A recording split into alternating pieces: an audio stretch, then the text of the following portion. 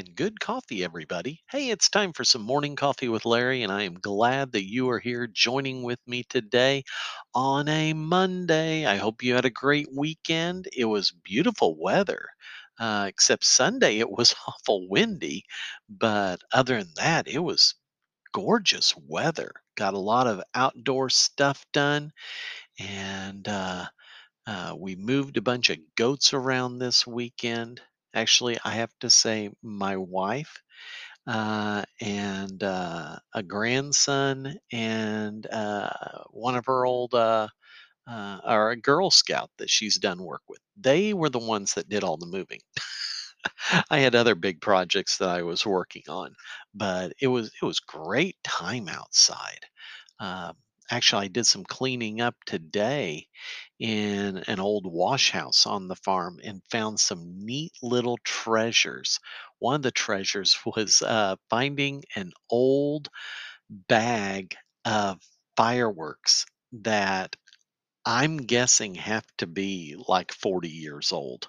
There was old bottle rockets, Black Cat brand, and just a couple few firecrackers and some other ones that you light and they spin around and it was like, oh my gosh! So I tried one of the bottle rockets and it lit and it went up. So that was fun. I also found one of my grandma's a thing I always thought was fun as a kid, and I remembered it exactly as soon as I saw the little homemade container. But it was a whole bunch of old keys, and some of them were the old skeleton style keys. And there was a lot of just debris from where they were being stored, and so I cleaned them all, cleaned them off, and it was just fun. It was a great treasure to find that. So treasures are fun. Treasures are fun to find. But today is, as I said, Monday. It is the 2nd of November. I'm also kind of excited for today because you heard me last week talk about, pardon me, the I Can Overcome Anxiety 30-day challenge, and it starts today. We've got a nice small little group that's going to go through on my pilot test of it, make sure everything works good. Then we're going to do a larger rollout with the next class starting in January. So excited about that. Uh, and we have an election tomorrow, and I'm excited about that. It's interesting times that we're in.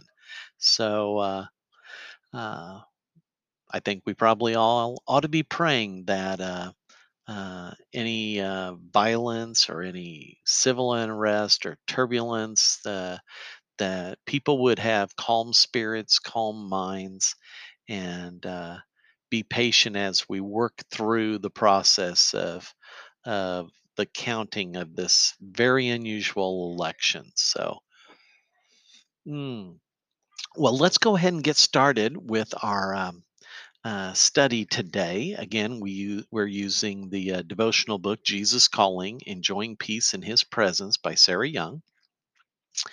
And uh, let's see. Today, if you are following along in your own at home, it's January 26th. So this, and again, they're written from the first person as if Jesus was speaking. Give up the illusion that you deserve a problem-free life. Part of you is still hungering for the resolution of all difficulties. This is a false hope. As I told my disciples, in this world you will have trouble. Link your hope not to problem solving in this life, but to the promise of an eternity of problem free life in heaven. Instead of seeking perfection in this fallen world, pour your energy into seeking me, the perfect one. It is possible to enjoy me and glorify me in the midst of adverse circumstances. In fact, my light shines most brightly through believers who trust me in the dark. That kind of trust is supernatural, a production of my indwelling spirit. When things seem all wrong, trust me anyway. I am much less interested in right circumstances than in right responses to whatever comes your way. This is an interesting one, and it ties into something that I kind of mentioned on the other day, but that so many people think that, if you say your prayers right, if you go to church on every Sunday, if you make sure you tithe every week, that all of a sudden life is going to be problem free. Oh no, it's not in this world. This world is a fallen world. It's a broken world. There's evil influences in this world. It is not going to be a perfect world. Um, so let's dig into this line by line. Give up the illusion that you deserve a problem-free life. I'm not sure if the right word there is illusion or delusion. You see, a delusion is a false belief that does not have any evidence to support it. And when you are presented evidence to the contrary, the person with the delusion will hold fast to this false belief rather than accepting the evidence. Well, the evidence is, like I was just saying, we live in a fallen world. Bad, messed up things happen. Things do not go our way. So give up the illusion, give up the delusion that you deserve a problem free life. You don't deserve a problem free life. Why would you deserve that? What makes you better than everyone else on the planet? We all get the lives that we get. It's like a card game. Sometimes you get a good hand, sometimes you get a lousy hand. It's not The most important thing is not which cards you're dealt. It's how you play the game, how you play the cards, making the right kinds of decisions. But no, it's not going to be problem free. Part of you is still hungering for the resolution of all difficulties. Yeah, I would love that. I would love if all my difficulties would get resolved. But that doesn't, I've never seen that happen. That does not seem like a realistic hope. And the next line is, this is a false hope. Yeah, there's a lot of false hopes out there. Hope is valuable, but false hope does a lot of damage. False hope is believing in something that has no intention of occurring. When I worked in hospice, it was painful to watch people who had an extreme false hope. As long as we keep making him eat, as long as we never mention anything about hospice or that he's sick or terminally ill, as long as we follow these self imposed, self made rules, then it's all going to work out fine. As long as I do all these things, everything's going to be good. That's false hope. How do we know it's false hope? Next line. As I told my disciples, in this world you will have trouble. Yeah, yeah, that's biblical. That is what Jesus said to his disciples. You're going to have trouble. You're going to be persecuted because you know me, you follow me, you believe in me. So those who are enemies of God are going to come after you. Maybe it's just hurling insults. Maybe it's like what happens in some countries where they have kidnappings and mass executions and stuff like that because the person was Christian. The person followed Jesus. As I told my disciples, in this world you will have trouble. What kind of troubles? Holy cow, take your pick.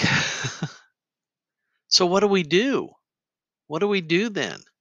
If we're going to have a life of troubles, what's the point? Link your hope not to problem solving in this life, but to the promise of an eternity of problem free life in heaven. See, you know, when we are in heaven, where there is one God, one King, one Creator, one that is worshiped, when we are in the presence of God, Father, Son, Holy Spirit, there won't be any sin there. There won't be any problems. There won't be any struggles and troubles. But that's not here. That's coming up later. So rather than having false hope about this world, let's have accurate hope about what's coming up. Instead of seeking perfection in this fallen world, pour your energy into seeking me, the perfect one. Exactly. If you listen to this podcast, you'll hear me go on little rants about perfectionism. Can't be achieved. Quit trying to be perfect. Strive to be excellent in what you do, but you can't be perfect. You know, a fallen something that's contaminated cannot all of a sudden just poof, the contamination's gone. And that's the way it is. We're contaminated with sin. That doesn't just all of a sudden now we're not. So, we need to, instead of trying to seek perfection in this fallen world, pour our energy into seeking Him, Jesus, the perfect one. It is possible to enjoy me and glorify me in the midst of adverse circumstances. We've talked about that in this topic in recent podcasts. When we get close enough with Him, when we spend time with Him, with Jesus, during the good times, and then continuing to do that during the bad, then whenever a big bad thing hits, well, guess what? We can still do that. We can still enjoy Him and glorify Him, even though bad circumstances are occurring. I like this one. In fact, my light shines most brightly through believers who trust me in the dark. Yeah, let that one soak in. My light shines most brightly through believers who trust me in the dark. Hmm. That kind of trust doesn't make sense, does it? Why should we be thanking Him? Why should we be focusing on Him when all this bad stuff is happening? Well, that kind of trust is supernatural, a production of my indwelling spirit. See, that's the role of the Holy Spirit. The Holy Spirit cleans us up on the inside. The Holy Spirit moves us in a direction of being closer to Jesus. The Holy Spirit enables us to have faith in the first place. It is the role of the Holy Spirit to work in us in such a way that we become more and more Christ like. We will have the ability to face persecutions where we would fail before. We can stand up to things through His Spirit. You know, go back into when Jesus after he was crucified. The disciples and a bunch of the other close followers, they were scared to death. They were scared to death. Then you go a few days later, the day of Pentecost, and they were no longer afraid. They were no longer hiding behind a locked door. They were out on the street from the balconies. They were preaching, they were teaching, they were baptizing with a boldness, with a supernatural boldness. When things seem all wrong, trust me anyway. I am much less interested in right circumstances than in right responses to whatever comes your way. Yeah, I think that's accurate. I think Jesus isn't worried about wrong circumstances. What he's focusing on is, regardless of the circumstance, are we reacting, are we responding in a way that he would want us to? That's the most important part. I'm much less interested in right circumstances than in right responses to whatever comes your way. I like this. This is a good one. Let's take a look at some of the Bible verses here. Where's my glasses? There they are. All right. The first one here is John 16, verse 33. Now, we've had this one before. I have said these things to you, that in me you may have peace. In the world you will have tribulation, but take heart, I have overcome this world. Where do we get the peace? We get the peace through Jesus. I have said these things to you, that in me you may have peace. Not in what you do, not in the friends you hang out with. You may have periods of peace, but not the deep, everlasting kind that is separate from what we encounter in this world, because it is focused on and connected with Jesus. I have said these things to you, that in me you may have peace. In this world you will have tribulation, but take heart, I've overcome the world. All right, the next one is Psalm 112, verse 4, and then verse 7. So let's look at verse 4. Light dawns in the darkness for the upright.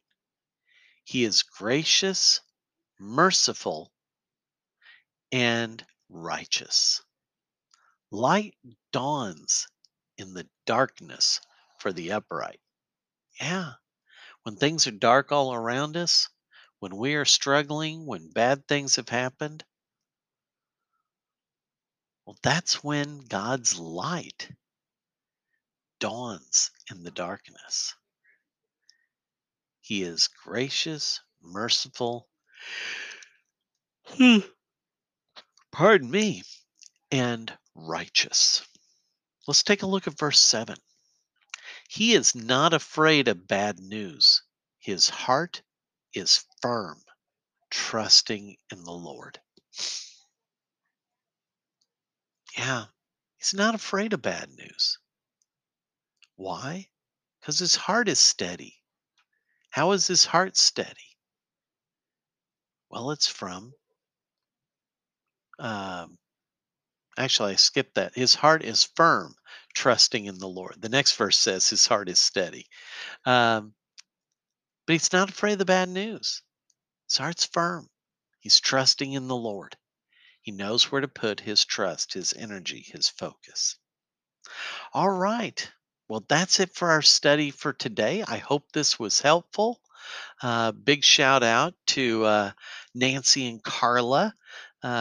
They've been listening. I got a text message from Nancy, and they have been listening and talking about the podcast together. So, hey, thanks a lot. Thanks for making worthwhile for doing these podcasts. So, with that said, I will cut you all loose. Have a great one. We'll see you tomorrow. Take care. Bye bye.